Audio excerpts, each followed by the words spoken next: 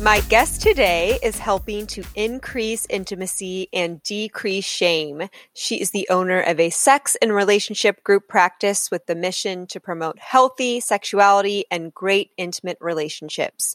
She believes you deserve to have a great sex life and relationships that fire on all cylinders. Please welcome back again, certified sex therapist, Emma Schmidt. Hello. Hi, Emma. Thanks for having me back on. So exciting. Thank you so much for coming back on. Thank you for joining me during your stay-at-home mom day. I so appreciate your time, but really the people just demanded you come back. I had so much positive feedback. Oh, good. I knew we needed a part two, so thank you. And if anyone's listening, go back, listen to the first part to hear Emma's story and, why she got into this work. We cover a lot of great topics in that episode. Make sure you check it out if you haven't. You won't need to listen in order or anything. I have a lot more additional things to go over with her this time. I know the last time we recorded back in June, we were still kind of in what felt like full on quarantine mode. Like we were doing still like virtual stuff. I know we wish we could have been together. We're doing virtual today because you had a sickness that was not COVID. Those still exist. But I feel like we all have kind of like got the virtual down now. Yeah. And we make it work. But I was interested to hear kind of right off the bat, if when you had to move to virtual, like relationship therapy and sex therapy, like what the difference was and just that exchange of energy, and especially like working with couples, like was there a transition time for you? Being an introvert, I was like, I'm all about this. I can get behind this situation. But you know what? There is, as many people have recognized, there's that body language that you miss. So I don't see the lower half of the body for most people to know, are you fidgeting? Is there anxiety going on? What's happening? Are your kids on the other side of the screen, which has happened before? And like, that's inappropriate. So yeah. There is a challenge. There was definitely a challenge in trying to, we had to, disclose a little bit more. You can't be drinking during our session, like you're in. You're like, I know this is a pandemic, but for your therapy, we prefer you to come sober. Right. Like I can laugh about that, but like there are serious pieces there, and people are in the comfort of their home, and so they're used to maybe like having a drink, in the evening or whatever. So there were little things that we didn't even recognize that we needed to inform clients of in terms of relationship therapy. But so, yeah, there's definitely a difference, but I also love it because I get to see my clients' environments and I get to, what I notice is for me, it was incredibly vulnerable to invite people into my home. Oh, yeah. To see, because I wasn't in my office. And so I'm having that same situation with clients. Like they're inviting me into their home when you do a session. And I learn a lot about that from a client. So there's definitely different aspects to spiritual and then being in the office. And I don't know, it has its pluses and challenges. Right. Are you, have you seen an increase in relationship, like the ask for relationship therapy after we've now spent almost a year just sequestered together? Yeah. We do our numbers every month, and this last year we increased 110%. I know. Yeah. So, wow. It could be a number of different things of why that happened. But I definitely think that, being at home actually is beneficial for people, and also recognizing that, oh shit, like we're home together all the time and now we have challenges, or like, oh, now we have all this free time. We want to work on our relationship. So there's definitely an increase, that we noticed, and I'm sure the rest of America noticed. Yeah, and I think we can dive into some of those specifics as we go. But speaking of quarantine, I know that you're kind of out of a recent hibernation, and I'd love to just hear about that. What prompted that? How was the experience? Were you like surviving during COVID, thriving during COVID? What was that experience like for you since we last chatted? Yeah. So it was very hard to do. And therapists are notorious for not doing what they assign their clients to do. So the challenge was that I have a 3-year-old and a 5-year-old, and my 5-year-old had just started kindergarten, and everything was at home. So I was not only now a school teacher I don't know how to teach math. I was like, no, I don't know math. 3 + 5. And the teacher's like, get some marshmallows out. So like in between trying to understand that and like, this is her, she doesn't know organization and trying to get on Zoom. She's never used a computer before. So that, and then seeing clients and running a group practice. And I have another business where, I rent out, there was so many different moving parts to everything. Like everybody else, right? You kind of get into a place of surviving and like, how do I not go insane? But my biggest piece was I started recognizing that I had such a fear of if I wasn't grinding and being on that rat race, that I felt like my business was going to fail or people wouldn't know who we are, or I would slowly, drift away. And that fear was really driving me to keep pushing past maybe the limits that were healthy for me. Yeah. And so taking a step back and recognizing that even in that midst of taking a step back, we grew and I wasn't doing much, right? And like, definitely there was a return on investment from other things that we had done. But taking that time and just allowing myself to breathe and slow down and not, I was doing so many speaking engagements, and the problem is that I love the work that I do and wanting to educate. And at the same time, it was taking a toll on my health, and I was sick all the time, and I was having a lot of anxiety and panic and, all the things. And so, recognizing that, taking that step back and taking a big breath was very nice. But it was hard to slow down because I just really enjoy what I do. Yeah. Good for you. That is so difficult, I think, for people to recognize. And I think what you're talking about, right, is this toxic productivity. Exactly. Yeah. This idea that somehow our worth and our identity is tied to how productive can we be. Mm-hmm. And I feel that so hard. And also it's just so interesting of now the awareness to these feelings that I didn't have a word for that feeling, mm-hmm. but that's something I've experienced for a decade, right? Like just this idea that I need to be doing, I need to be accomplishing something. If I have a spare 5 minutes, what can I look at my to-do list really quick and like, what can I get done? Right. And then also just kind of like ranking and rating the experience of my day based on what did I check off my to-do list? Mm-hmm. Like that's how I'm measuring if it was a good day or not. Like that's just, I think it's just so interesting now that we do have this language. People are talking about this, so putting a word to the feeling that we have that can, help us understand that it's not, we can move beyond it. And it means taking a break and like, first probably recognizing, right, that it's even happening. Yeah. Well, yeah, I think, we're, like many of us know, there's a positive reinforcement when we're doing that, right? People know us, people get to, we get more ratings, we get, whatever it is. And so it reinforces like, oh, I should go harder, faster. And that I'm not good enough if I'm not getting, those likes or the people who are calling or, the people who are subscribing. And I had this client once who was from Finland, I think.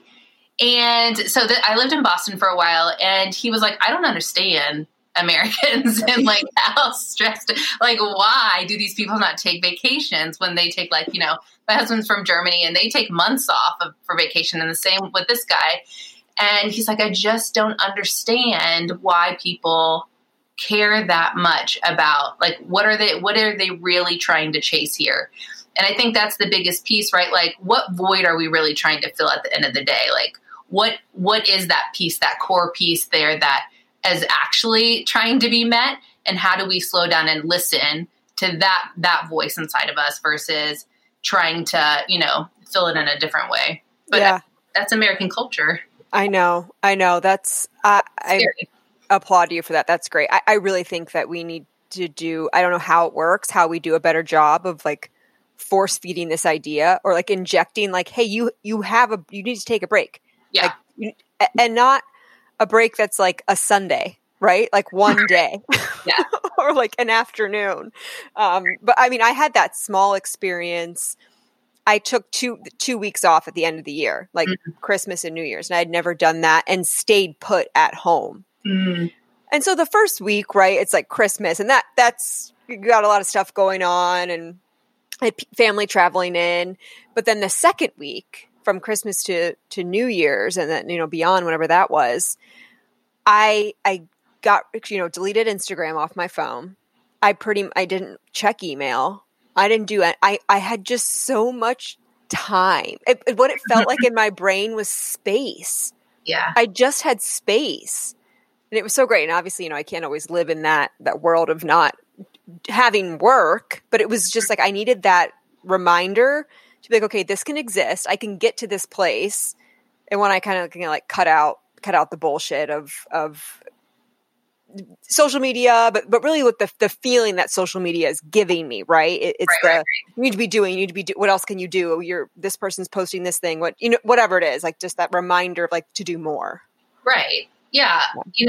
There's this idea. So I'm a Christian, and there's this idea in like the faith where they say like, what would it be like if you rested to work instead of worked so much that then you get burnout and then you decide to take a vacation because you're so tired? But what would it be like to flip the script and say like rest, and then once you're ready, like start working again, and then like take that space? I'm like, I love that. Yeah, like why don't we do that? And yeah, it's because the people who don't work as hard don't get rewarded as much. But like at the end of the day, what my motto is, one day we're all going to die anyway. So like, what are we doing? Like, what am I doing in front of me right now? And I think that gives great perspective of who are we living for right now? Like, are we living for those users, for those other people? But what about the people we care about right in front? What about us? What about our family? But it's, I mean, I'm back in it already. I'm in it already again. I know. You get this like peace of mind and some maybe delusion to be like, okay, I can keep it going. Let me just dip it. But there's no like dipping a toe in. So right. You're like, you're not. Maybe it's our personalities too. Who knows? Well, it reminds me of like, when you go somewhere like tropical, or like you get that away and you're like, oh, this is how I'm going to live. That eat, pray, love sort of feeling. Like, okay, I'm going to shift my life over. And then you come back and the next day you're, it's a distant memory. Yeah.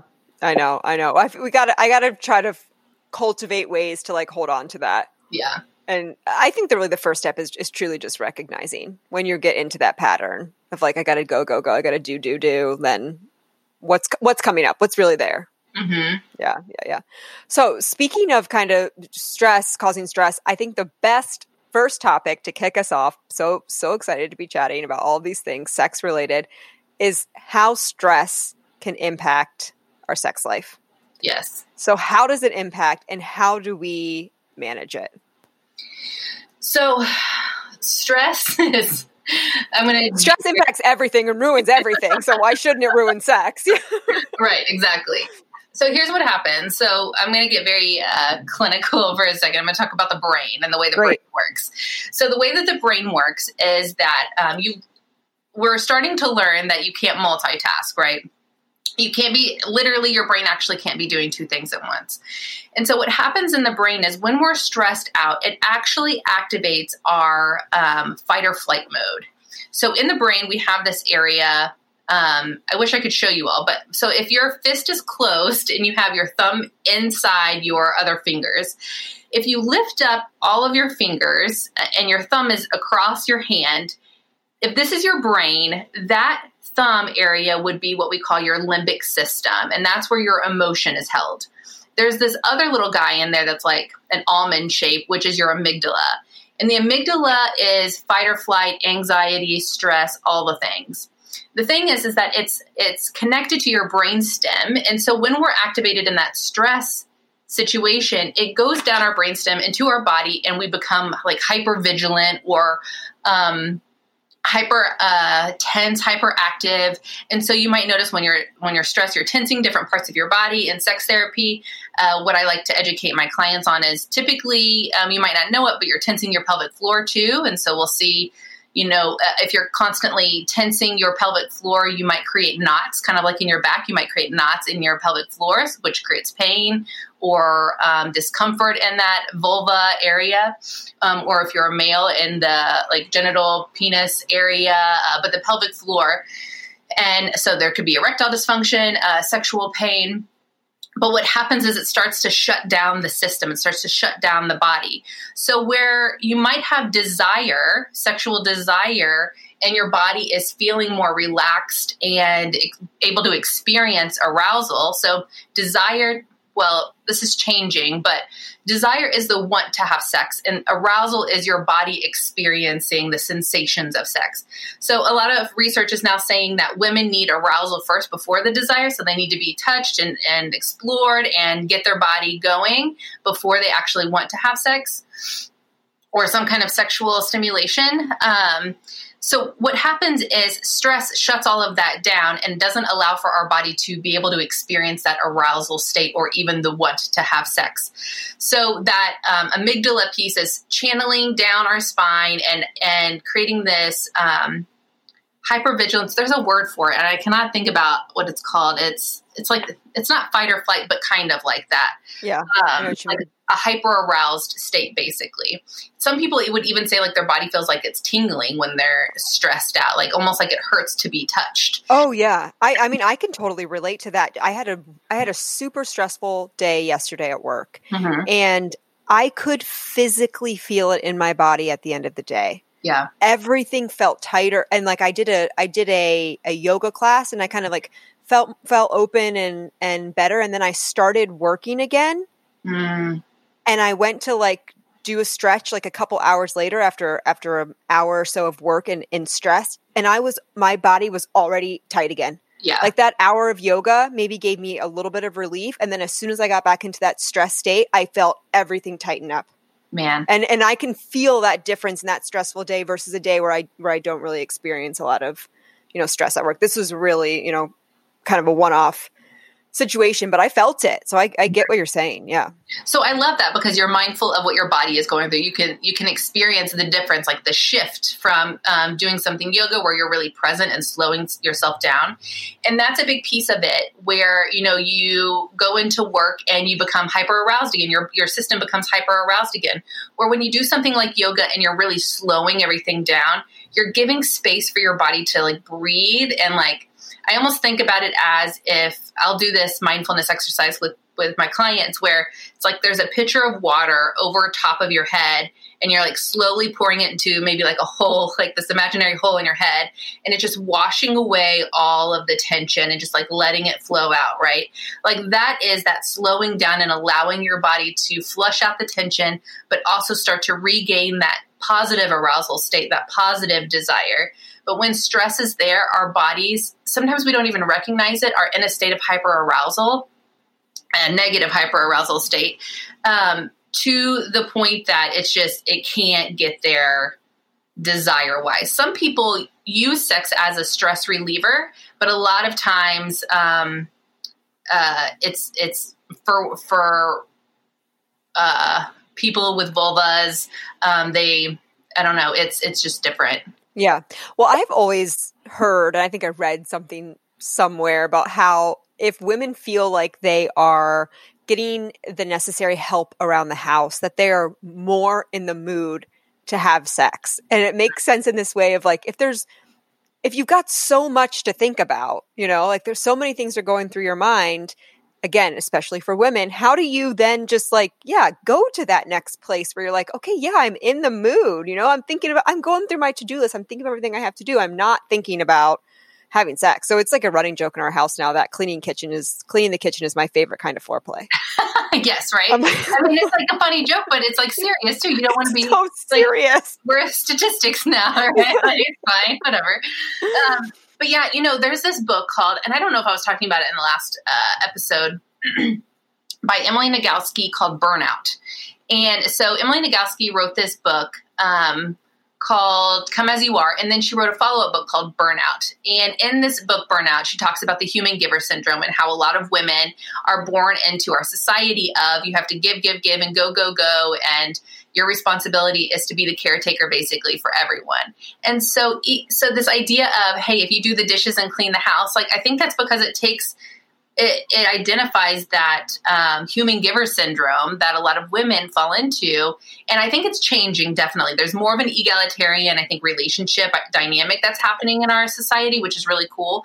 But there's still this generational, what I would call trauma in women that we still need healing from, and that we still are like, I think we're really shifting out of that, but our bodies feel it. Oh yeah, I think I've seen this, and I forget what it's called. Maybe like the silent something where it's like all of the things behind the scenes that women take on. Mm-hmm. That is just, I mean, it's hard to even vocalize what they are, but you know what it is. I know what it is. Like that's keeping the house running, that's keeping the social calendars running, that's, getting the gifts for the mother-in-law, like whatever, like all of the little things. It's just more brain power that I have to use that it's not showing up in the same way for, a male counterpart, your husband or your partner, whoever that is. Yeah. I think we're having more of those conversations, and which is good to recognize. But definitely it's still there. It's still there, and I think we definitely hold it in our body. There was I think it's a Mama Bear massage by Cora, and she does a lot. She's doing a lot of trauma healing through massage, and it's really cool because I know, and a lot of us know, that we hold a lot of unrecognized trauma and like this generational stuff, that getting it out and working through it and becoming mindful of where do we even feel it in our body and how do we work through that thing. And sometimes we don't even have language for it, kind of like what you're saying. Like I feel it, but I don't have language for it. And so even just closing your eyes and noticing like, man, I'm frustrated and irritated. Where do I feel it in my body? And how do I just listen to that space? And sometimes those messages then come up from that. But I agree what you're saying. Like, so how do we manage it? How do we help manage that stress that is not impacting our sex life? Just in the regular ways you'd manage stress? Well, yes. I think the biggest piece is having a conversation, noticing it, right? Like noticing, are there double standards here? Are there, what's coming up for me? What is on my plate? Is there a way that we can talk about this? For instance, like my husband does nighttime with my girls and I do the morning time. And my husband said, hey, can you do nighttime? And then can you help me in the morning? And I was like, so he was going to take over my morning routine, but he wanted me to also get up and help him. And I was like, I called it out right there. I'm like, this doesn't make sense to me. I'm still having to get up in the morning though, and you don't in the morning, and I do it all by myself. So why do you need help from me? And it's stuff like that. It's just like calling it out and noticing like, okay, you don't have to take it all on. Like, let's start having the conversation and recognize it and call it out. But also it does translate into the bedroom for sure. One of the things that I think is good is a lot of my clients notice that if they're able to have that conversation before they go have sex and they're able to, get through it, that's so vulnerable and they're opening themselves up versus feeling resentful or like, well, I need to do this and I have to take this on because that's my wifely duty or my, I'm a partner and that's what I do and I want my partner to love me or, whatever those messages might be. But one of the things of why we don't feel desire is because we are in our head, is because we're not in our body. And so whatever we need to do to recognize, like, what is that running thing in my head and what do I need to get out or, put away in my imaginary box to be able to have sex? What do I need to talk through with my partner so that I can be in my body and engage in my sensations? What do I see, feel, taste, touch, experience? Because most likely when we're stressed, we're just in our heads and we're very dissociated from our body. Yeah, that makes sense. I will add to the kind of beyond stress, which I can imagine a lot of people may be feeling right now, and something that I feel that I'm experiencing is not so much that stress is getting in the way, that it's now just the monotony. Mm-mm. And I'm a type of person that like I love a little like distance makes the heart grow fonder type of thing. Yeah. Honestly, if I'm being completely honest, I'm totally supportive of like, do we want to live in different houses and come together once in a while? I mean, I love my husband. I love to be around him. We have a great partnership. Never the case of like, I don't want to be around you, but I feel like it would add a little. I would just like to be on my own, and then we come together. I feel like I'm saying it out loud and it sounds bad, but I don't mean it in a negative way. But now that like the vast majority of our days, right, we are waking up. We're doing some kind of, maybe some movement. He's going to his office. I'm going to my office. We are working all day. We're done working. You know, I do extra stuff. He coaches. It's 7:00. I'm like, this is it all the time. What do we do? Like, you know, like it's just, and we just get to a point where it's like, I don't have anything else to say to you. Like, I just don't, you know exactly what's going on in my life all the time. Like, there's no kind of like, I get to go experience this thing and then come back and tell you about it. Or like, we're not going to experience new things together right now. Mm-hmm. So what do you know, any ideas? And I, of course, have my own ideas. You know, we could schedule a date night, and we used to do this thing where we would go on walks and we would start talking. I could do like a start to finish of our day, but in like extreme detail, like how we felt throughout, like how this email made us feel, whatever, you know, just really get into it. Even if it's nothing that happened, every day has something that happens. Right. And that was helpful for just connecting and like finding where we are emotionally. So I know I could bring these types of things back, but I think it's just I guess I got to bring those things back. But anyway, do you have anything to add or comment on that? Have you seen that happen? Yeah. You know, I think sometimes it's calling it out and saying like, this is where we're at. And that's what I did the other night. COVID is COVID and like the pandemic, and, you know, just saying there's an element of this too shall pass, right? Like, how do we just get through this together?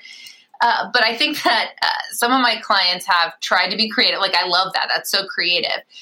Intimacy is about knowing and being known. And I think that there are different levels of intimacy. And I think you just hit right on it. Like, how do we create different types of intimacy together? Like starting and finishing our walk with like extreme detail. That's intimate. That's this intimate walk that you all did, which is beautiful. And so some of my other clients have done things like they've done a book club together where they're at least like trying to stimulate their mind in different ways, or, you know, like everybody's doing puzzles these days. But at the end of the day, these things get still monotonous. You know, like how many books can you still read together? Right. We played so many games of cards together that like, yeah. And we're done. Yeah. So I think like, you know, trying to find ways to be intimate, but in different ways. Like, could we do a cooking class online together? Or could we, you know, is there, you know, Bridgerton my husband tried to start Bridgerton. And he's like, absolutely not. This is awful. I can't even get through it. So I cannot have him get through it. I have to do like, I watch the first episode of a show and I make the judgment call, like, will you want to be in on this or not? So like Bridgerton, I knew, no, he's not going to want it. I just started the Winx saga. Oh yeah. Don't think he's going to be in on that, but I'm going to feel it out a little bit more. But yeah. But you know what? I love what you said. And I think this is the biggest takeaway about kind of just, because I will have a tendency, right, to I don't want to say nitpicked, but to be like, so we're good. Everything's good. Do we need to talk about anything? How are you feeling? How are we connecting? And he's like, everything's fine, you know, like, and so I'm almost creating this you're bored. This problem in my mind that's not there. So literally last night I was like, I love you. You know, I love you. And if you just want to go into your office all night and I just want to go do this thing all night, we're still connected and you love me and I love you. Right. And he's like, yep, we're good. Like, yeah. Okay. Yeah. But that's my own thing, right? That's my own. I think that's actually pretty normal, right? Like I think about the days whenever my husband and I were dating and I didn't have a job and I'm like crafting every day. And I created a lot of drama in our life because I'm like, I don't have anything else to do. You know, I didn't recognize it then. I would be like, if you told me that, I would like be very upset with you. But, and I'm not saying that you're creating drama. I'm just saying like when we, no, but it is almost is like, and I think I come from like my childhood, had like a conflict and adrenaline. And I almost like, if that's not present, then I'm like, is something wrong? Yeah. If there's nothing wrong, is something wrong? Exactly. Yeah. Psychopath. No, I think, well, one, I love that you recognize that, like, this is how my family handle, like, when things get a little bit too subtle or not subtle, too calm, I need something to create that height in me, right? And we have families that are like that. And what it does is it gives you a dopamine hit.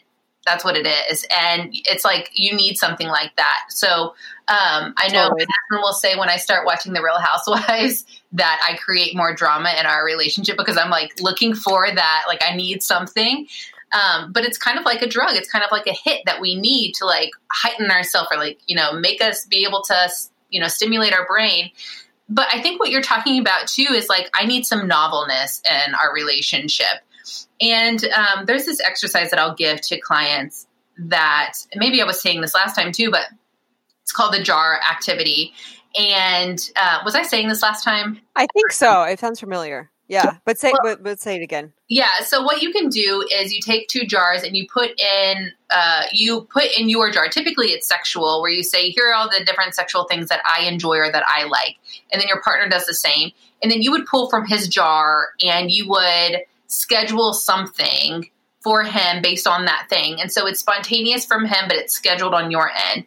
And so over, my time being a therapist, we've mixed it up where it's not just sexual. It can just be, fun things to do that like he might like to do or that you might like to do that he doesn't know about. And so you pick it and then all of a sudden like this random thing is happening and it's really exciting. It's a way to like spruce stuff up and make it a little bit more exciting. You don't know when this surprise thing is going to happen. But it can, something to change up the monotony of the day or, like being able to sleep in different rooms and pretend like you're not there, right? And give yourself a little vacation or, could you go camping or something?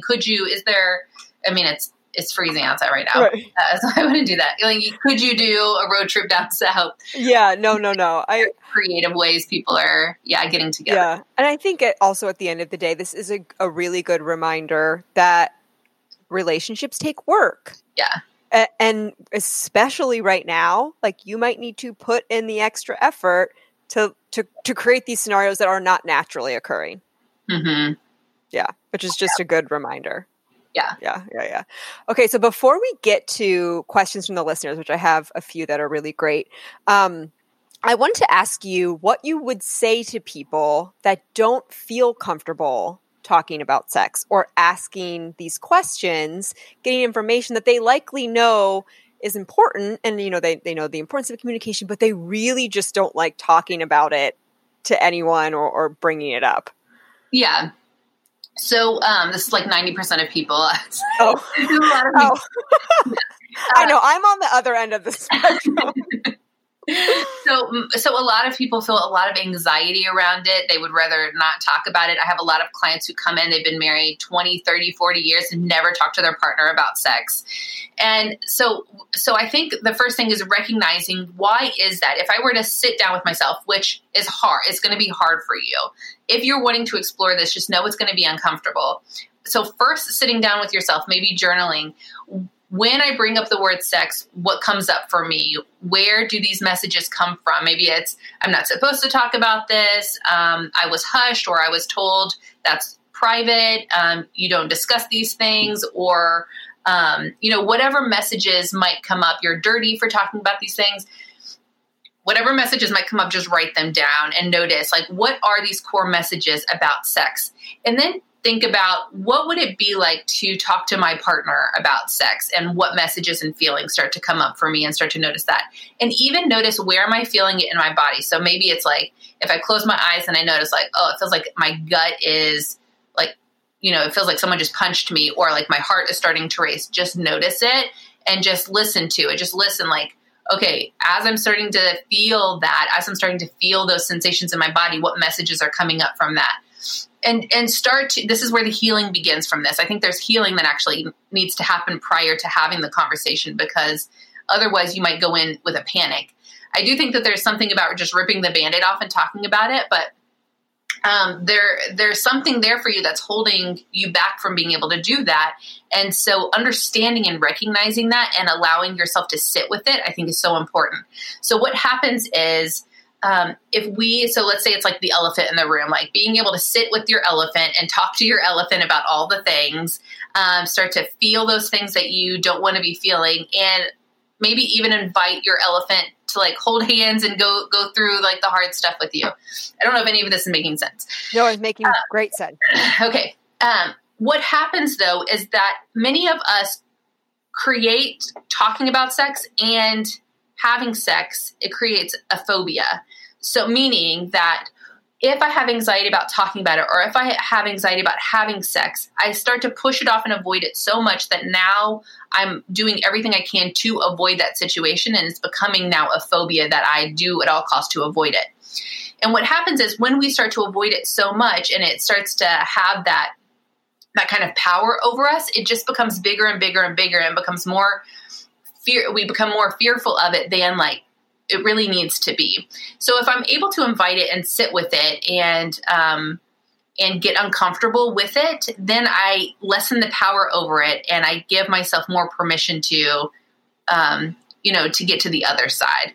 So I don't remember what the question was, but the conversation, like having. Just exactly that. You're making total sense. It's right on track, I think. Yeah. A lot of people don't know what questions to ask, though. They want to have this conversation. And so I would sit down, and I can send this out to, any of your listeners as well. But it's sitting down and asking questions like, what do you like about sex? You could even journal about this and then come together as your partner. What do you like about sex? What do you not like about sex? What's your favorite sexual experience you've had with your partner? What fantasy do you have? What do you hate about sex that you've never told your partner about? What do you want to try that you've never tried before? So being able to sit in those types of questions will get your mind ruminating and can get the conversation started too. But making space for it. So being able to tell your partner, if you do want to talk to your partner, saying, hey, let's get together Friday night and let's have this conversation so that it doesn't feel like they're blindsided by it. And then just start answering the questions together. Yeah. The wine. No, that's great. That's great. Okay. So a few questions that we got. Yeah. What is the normal period of time to wait to have sex when you're dating someone you really like? Well, it depends on what you value and what your standards are, I would say. So being able to take a step back and ask yourself, what do I want? What's my value around sex? What do I believe about sex? What do I want my relationship to look like before I have sex or when I have sex? So I don't know that there's, normal is right on numbers, right? But at the end of the day, like, what do you want and what works for you? So I think we get really caught up in these like social constructs, and I think we really need to like take a step back and figure out, if I could answer that question for myself, what would that look like? And then how do I bring that into that relationship? Yeah, that's such a good answer. I was reading these before and I was like, okay, well, my answer would be the normal period of time. You have sex when you want to have sex. Like if that's the first night and you want it and the partner wants it and it's consensual and you're feeling it, then you do it. If you don't get there for 2 weeks, then you wait 2 weeks. Like, but that was much better said. No, I think that you summarized it very well. So, yeah. Right. But it also comes back to just, being in tune to what do you want? What do you want out of this relationship? Having a sense of awareness for the person that's also involved in this partnership, right? Do they want to have sex? Like, is it working? Okay, cool. But I think as women too, I would say sometimes we give ourselves, like we have sex because we want to make our partner happy or whoever that partner is. Like, will I receive love from this? Will I receive something for this? Or like, I feel pressure to have sex so that maybe it'll go to the next level. Dating is so freaking hard these days. Yeah. So like, what do I need to do to make sure that fits? But at the end of the day, like, I think it's so much more important to take a step back and figure out like, what do I want and need and what do I value? That's great. What's the average number of times most married couples have sex? Now, before you even answer this, I will say that I read this and I was triggered. Okay, tell me about that. Because I'm like, okay, well, depending on what she said, what if I'm not the average? What if I'm not having enough? What if, whatever, all of these things came up of like insecurities immediately. Yeah. Around that. Yes. Which I think probably most people will relate to, and why this question was even asked, because like you want to know a comparison, like where am I falling? Right. So I'll say this. Yeah. I know the answer, but I think I've given the answer once because I don't want it, because exactly what you're saying, right? Because it's a social construct. It's this place of, am I good enough? Are we good enough? And how do we compare? And if, so let's say I give you a number and it's more than what you tend to do, right? What does that mean to you? Like, does that mean you're going to be having sex more? Do you want to be having sex more? Does that make you feel like a failure? Does it make you, like, how does that make you feel? If it's less than, what does that do for you? Does that mean like, oh, good, I can back off now? Or, so ultimately, I think the reason why we ask that question is because we are comparing, but we also want to know, like, am I good enough? And so if we can take a step back, I keep saying, take a step back, because it's all about like stepping back. Yeah. Let's just evaluate this a little bit more. Being able to ask yourself, how much sex do I want? How much sex do we want together? Now, like, we can talk about mismatched libido and how, our partners might want sex more than me, but how can we have that conversation around what's going to work for us and what am I needing and what am I wanting? And then that should be the framework for how often are we having sex. Right. It's what you do you guys want? What you've decided on? Communication. Yes, yeah. I know. That's good. It's good. Okay. This question I loved because I never thought about it because it does not apply to me, but I think it's so important. She asks, where can I learn stuff about sex, how to perform oral sex, penetration that is not porn? So I heard this and I was like almost kind of like a light bulb went off because I understand that not everyone's experience with sex will look different, right? I think of mine, like I was pretty promiscuous as I was younger, and I learned trial and error. I had a lot of different partners. I talked to friends. I watched porn. I looked magazines, movies, whatever. Like I had all of these things that kind of helped shape how I experience sex or like to experience sex or demonstrate sex for others, perform sex for others, whatever it is. But not everyone has had that. Right. And then you're like, how do you learn? How do you know? Where can you go? Because I think anything then turns into like, okay, now it's porn. If it's, you know what I mean? Mm-hmm. So I'm interested. I really liked this question. Yeah. So there are, I'll say that there are these places called ethical porn where there are different sites where there can be instructional videos that it's not your typical porn site. And not to say that like porn is bad, like people like for a lot of different reasons. There's this saying like, don't yuck somebody else's yum. And so I love that. Yep. So I would say, if you were interested in seeing something from a different perspective, you could try some of these ethical porn sites where there are more instructional videos and not so performance-based sex. That could be helpful. So Googling, depending on where you're at, I mean, if anybody went on my history, they'd be like, wherever you are, I guess, like a safe space, being able to look for ethical porn and then looking for instructional videos is going to be really good. There are OMGYes is really good if you're working with, a female or, someone with a vulva. If you yourself are trying to understand, their stuff is so good. It's backed by research from the Kinsey Institute, which is Alfred Kinsey is one of the pioneers for sex therapy and sex, I don't know what I'm saying. We'll just say sex therapy and sex education. And so they take women or people with vulvas and they show you a naked person, but it's helping you understand where to touch and why. And based on the different vulvas that you need to stimulate different places. And so it's insertion, it's outside on the outer vulva, and I can't remember what else. Anyway, so that's really good. It's very instructional. I think OMGYes is a great place.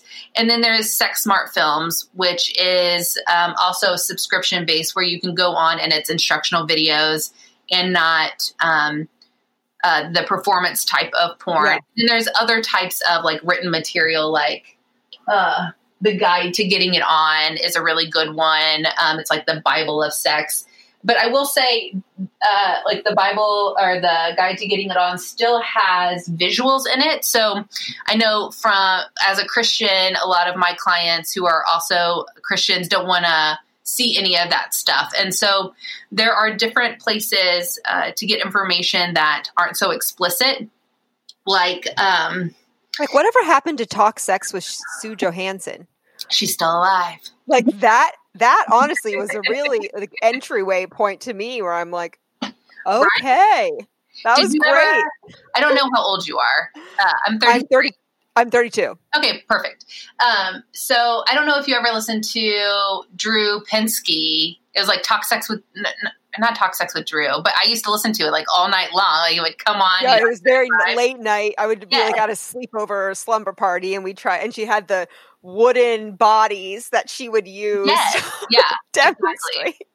So there are more things coming out like where there are instructional videos that aren't so graphic. I'm like blanking on them right now, but the SexSmart films, OMG, yes, it's still nudity, but I think they're really good quality that aren't bringing in that like performance piece. Yeah, that's great. That was a good question, I thought. Yeah.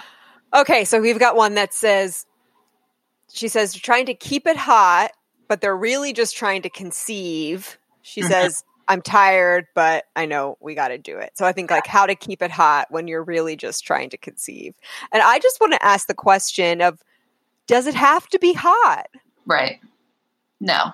So, yeah. That seems like maybe it's putting some pressure on. Yeah.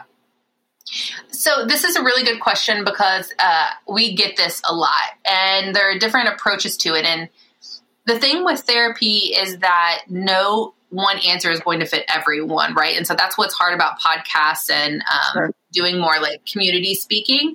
So what I would say is, what are you all hoping for while you are trying to conceive? Are you hoping that it is this really great experience where it is hot? Are you hoping that, I have some clients who will say, during our fertility period, we just get the act done, and then we save the more fun, intimate, romantic sex for the other times because it feels so stress-induced. But then other times people will say, if it becomes just getting the act done, then I lose my erection or I'm not able to perform, whatever, because I know that I'm just here for a task. So I think you have to know, what are you looking for during that time when you are thinking about conceiving, and how do you want to move forward with it? If you do want to make it hot and spicy and exciting, talk about how do you want that?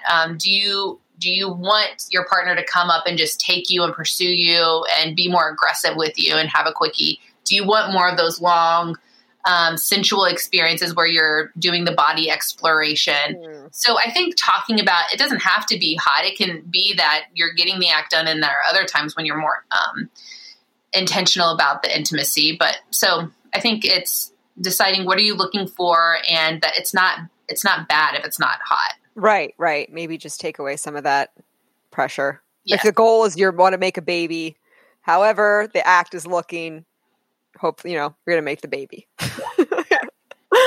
Okay, so someone asked, is it okay to have no sex drive after a hysterectomy? Mm-hmm.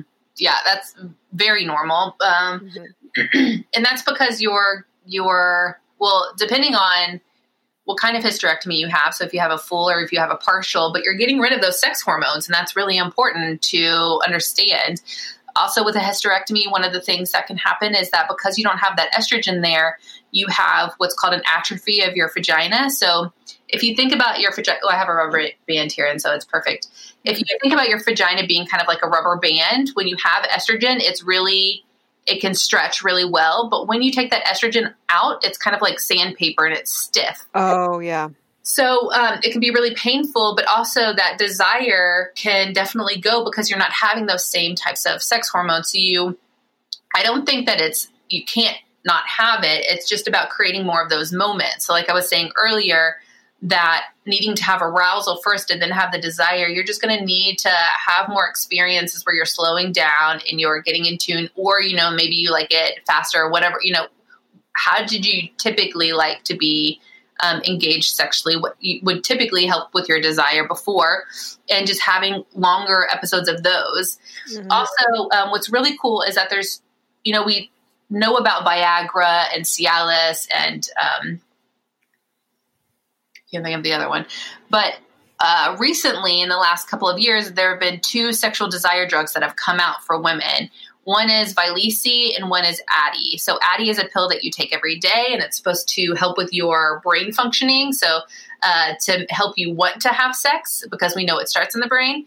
Vyleesi is an injection that you take, kind of like an EpiPen in your leg. And it's kind of like Viagra, where you take it like 20 minutes prior to having sex, and then like your body starts to become aroused. So what's great is that there are 2 options there for if you're feeling like, man, I just like can't get in the mood and I'm interested in medication. That's an area to go in. But also hormone medication is not bad. And also there are these laser treatments now too, the Mona Lisa and the CO2 lasers that can revitalize that vaginal canal too for the spongy tissue if it's becoming more atrophied or harder. Yeah, no, that's great. That's great. I think I know we're mindful of time too, so we'll just do one more question. This is somewhat related to the hysterectomy. What kind of changes can women expect after menopause when it comes to sex? So this is really good because I think there's this myth. There are definitely these myths around once menopause happens, perimenopausal, menopause, postmenopause, that sex is just gone and that it's like use it or lose it. You have to give up. Yeah. But that's not actually the case. We hear from women all the time who say like, this is so nice. I don't have a period. I'm not menstruating. I'm not, my breasts aren't tender anymore. I don't have to worry about getting pregnant. Yes, exactly. I don't have to worry about getting pregnant. Now I have all the desire in the world, right? So I don't want to discount that. Like, I think that there's definitely, you're losing your hormones, right? And so there's an element of that. But also, there can be a lot of really cool things that come from that. So definitely your body's going to change. The vaginal area is going to change. Sometimes because we don't have that estrogen, your vulva might become more loose too. So it doesn't have that that give where it like stays intact. It can become a little bit more saggy. The sensations can go a little bit more, but none of these things have to happen either. It's not like they're going to happen. It's like with anything, like everybody's body is different. The atrophy could happen. Nipple coloration changes, the way that you engage sensations in your body might change. And of course, like desire could change, but I see many women where that doesn't happen. We just have to we have to change our mind about how sex is going to look. And just like any of you all have probably noticed, after the first 2 years of being married, sex just changes, and you have to be intentional and have the conversation and schedule. And that's exactly what happens after menopause, or like, when you're going through it, you just have to have a different conversation and approach it differently, because it's not going to be the same, but that doesn't mean it doesn't have to be good still. Yeah. Yeah. Oh, so many good things. I could go on and on and on. I so appreciate it. This has been so great. I have to ask because, maybe it's changed. It's always changed for me, or it's always changing for me. But what does being fit mean to you now after, give us 7, 9, well, it's been a lot. It's been more than half a year since you said it. So maybe it's changed. Yeah. The thing that comes to mind, I'm starting to do these rebound exercises. So becoming fit is like getting my pelvic floor working. So I'm not I did a toe touch the other day on this trampoline, and like the floods just started coming out of my urethra. Oh, so I can imagine. I think in this moment, it's like getting my pelvic floor. I love that. Being fit is a fit pelvic floor. Truly. I love it so much. Well, Emma, thank you again. Thank you again. Where can people follow you? You're always posting such great content. I love following along. Where can they find all the stuff? Yeah, you can follow us. We're putting up all of our media stuff on our website, emma-schmidt.com, along with our blogs. Our Instagram is Emma Schmidt Sex Therapy, and then our Facebook is Emma Schmidt and Associate Sex and Relationship Therapy. So wherever you want to go, we just try and provide as much resources as we can for our community. Yeah. Thank you so much. Appreciate it. Have a good one.